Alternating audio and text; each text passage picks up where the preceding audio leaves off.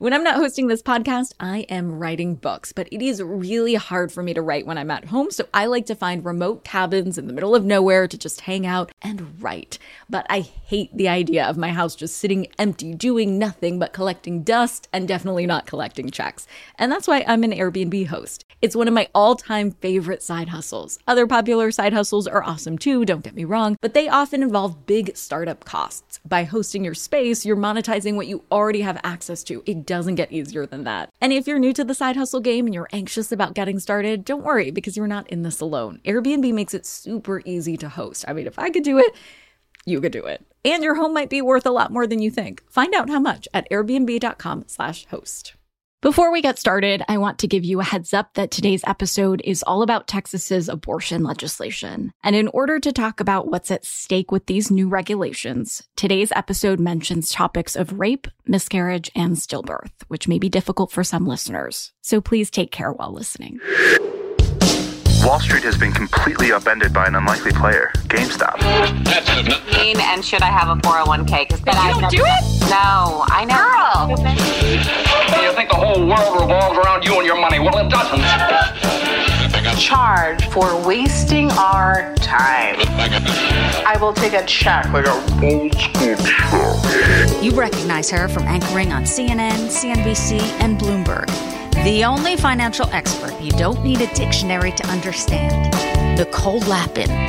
So this is an uncomfortable topic for me to cover, but I wanted to put out an episode because I rarely see it linked to financial issues. And I am very strong in my belief that taking away a woman's right to choose is taking away her financial future and freedom. This month, the Supreme Court upheld legislation in Texas that imposed further restrictions on access to abortion. In the media, this is being called an abortion ban because it practically makes it impossible for women to have abortions in the state. If you've skimmed the headlines, you've seen that the new legislation now bans abortion for women who are 6 weeks pregnant, which is earlier than most women even know they're pregnant.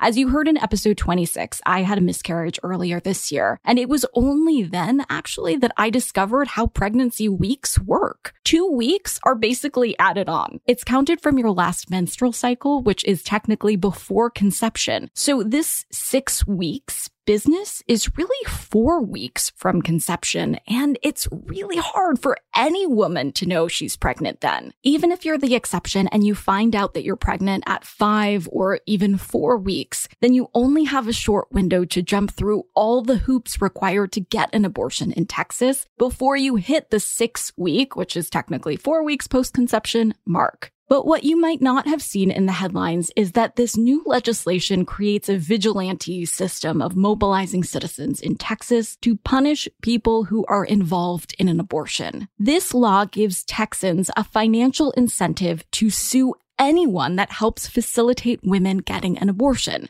And that could be a family member that gives someone the money to get an abortion. It could be an Uber driver who takes a woman to the clinic or the clinic itself. What's the incentive? Well, people that initiate these lawsuits get their legal fees covered, plus a whopping $10,000. It turns people into bounty hunters, essentially hunting anyone involved in an abortion effort. $10,000 is a lot of money. For many people, that's a hard number to say no to. I get it. There are no exceptions to this legislation. This law applies to anyone facilitating a woman seeking an abortion for any reason, from a married woman who wants to be childless, a teenage girl not ready to get pregnant, or even a rape or incest victim. It has been said that this portion of the legislation will go away as a concession of those in favor of the ban.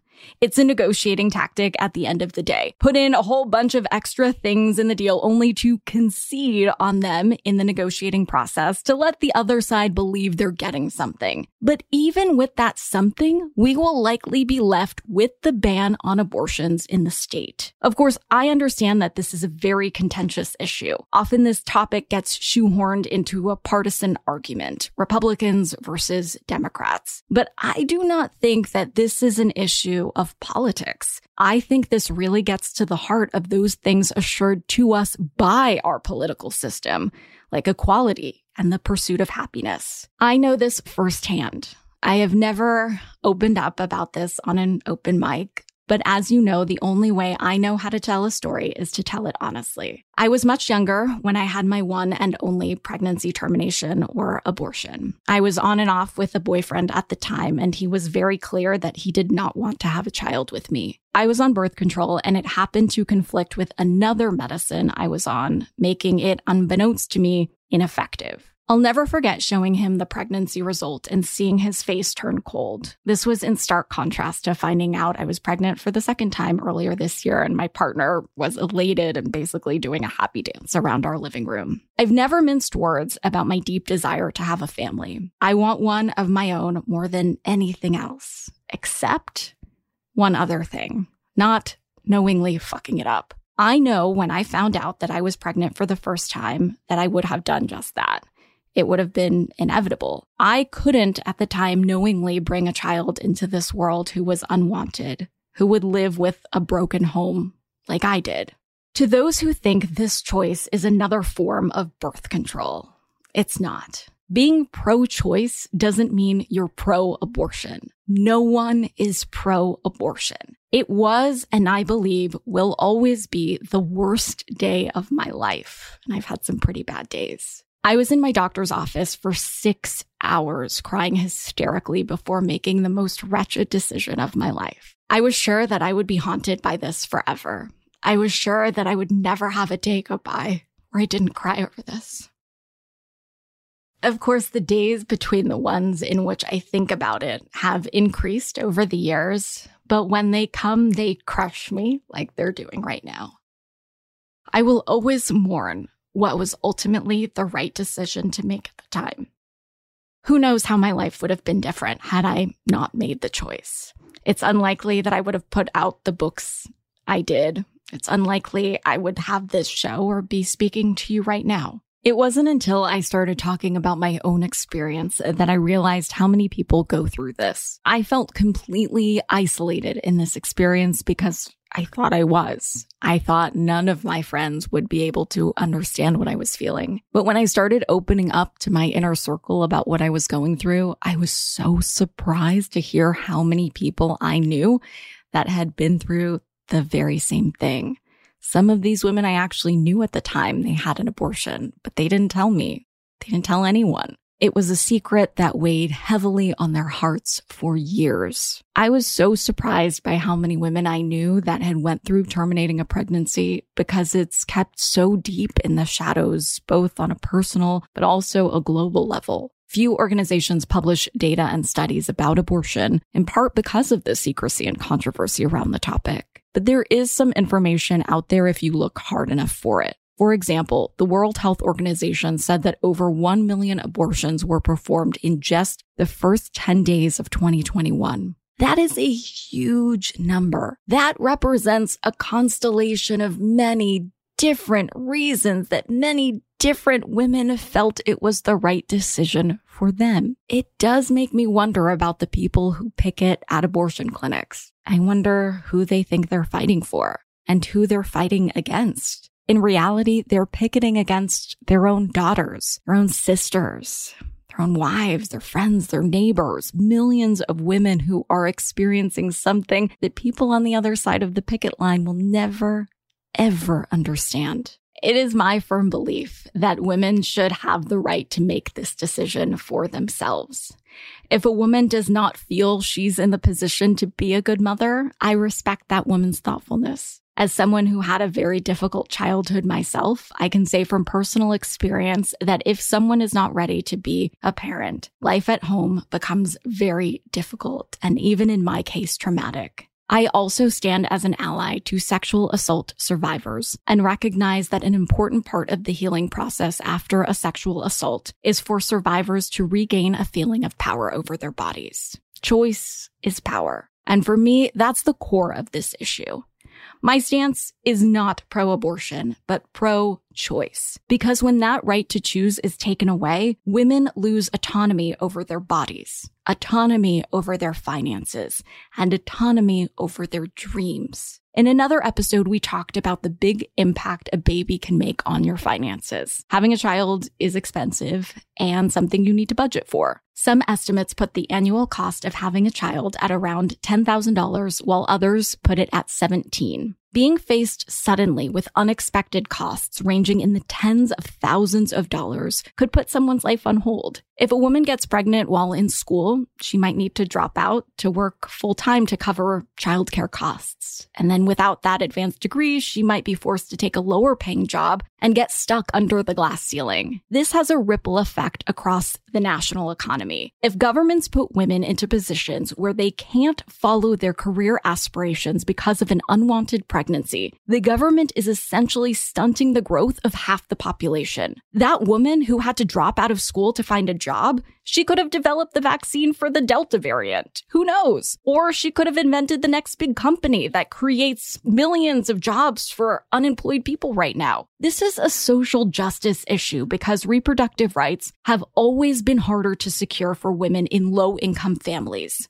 Women with money or privilege, or both, will always be able to get an abortion if they want one. But increasing restrictions on reproductive health in states like Texas jack up the cost of abortion access. It pushes options further out of reach for low-income women. I was reading a story about a woman in Texas who, even before the abortion ban, struggled to get an abortion because of the cost. And she wasn't some caricature of pro-life arguments. She wasn't a woman who used abortion as birth control. She was trying to get pregnant, but learned that her pregnancy would end in stillbirth and was absolutely devastated. Rather than going through the harrowing experience of delivering a stillborn baby, she wanted to have an abortion. But in order to do that, she had to pay thousands of dollars to travel out of state because so few clinics existed in Texas. This is not an unusual story. Certain places in Texas have been called abortion deserts because there are so few clinics where women can get reproductive health care. So then women in Texas have to travel long distances to get the procedure done, which means they may incur charges for transportation, accommodations, and food. Accommodation in particular can get very pricey because in Texas, there's a 24-hour pre-procedure waiting period required for women after a mandatory ultrasound. What I find particularly distressing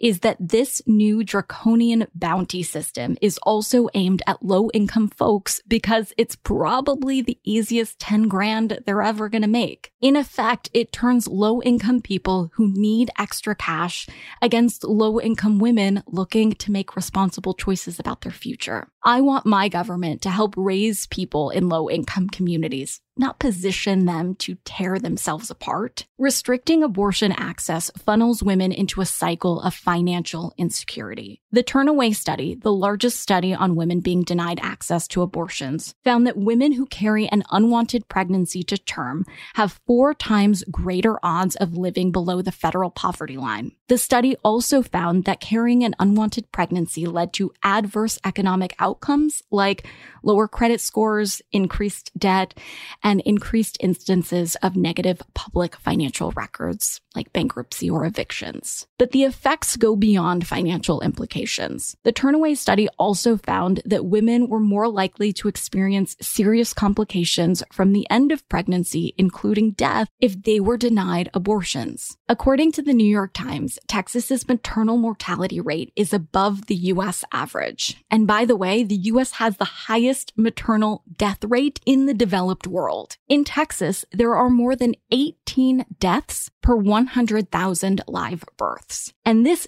disproportionately affects Black women. While Black women account for 11% of live births in Texas, they represent 31% of maternal deaths. Also, these women are more likely to stay with abusive partners because it's much more difficult to separate from a partner once a child is involved. The study also finds that a child born from an unwanted pregnancy is negatively affected as well. Children from unwanted pregnancies report feeling less bonded with their mothers than children from planned pregnancies. I've made my whole career about championing the financial rights of people who didn't grow up with the Wall Street Journal on their kitchen table. And the data on this issue is clear. When women are denied access to abortion, their financial freedom is taken away. My goal with reporting has always been to foster an open dialogue. Today, I shared with you what I thought about this legislation, and you might disagree with me, and that's okay. This is a complicated conversation, but it's a conversation. And as I've mentioned before, we could all stand to be better listeners, myself included. So if you take the time to listen to my perspective today, thank you. But I would also love to do the same for you. So email me your thoughts at moneyrehab@NicoleLappin.com. For today's tip, you can take straight to the bank. This issue likely does not stop at the Texas border. Even now, as you're listening to this, policymakers are considering implementing similar legislation in other states. If you have thoughts about what you want reflected in the law, use the link in our show notes to reach out to your local representative. Or if reaching out to the government feels too daunting, reach out to the folks you talk to every day at work and see what your company's stance is, and if they're backing their opinions with action. For example, Mark Benioff, the CEO of Salesforce, is helping his Texas-based employees that want to relocate due to this legislation. Or if you want to take a look at the companies that you're supporting as a customer, Lyft and Uber leadership have committed to cover the legal fees of any of their drivers who are sued under Texas's new legislation. Like I said before, choice is power. Having the choice over what happens to your body is power. And having the choice over which companies we support is also power.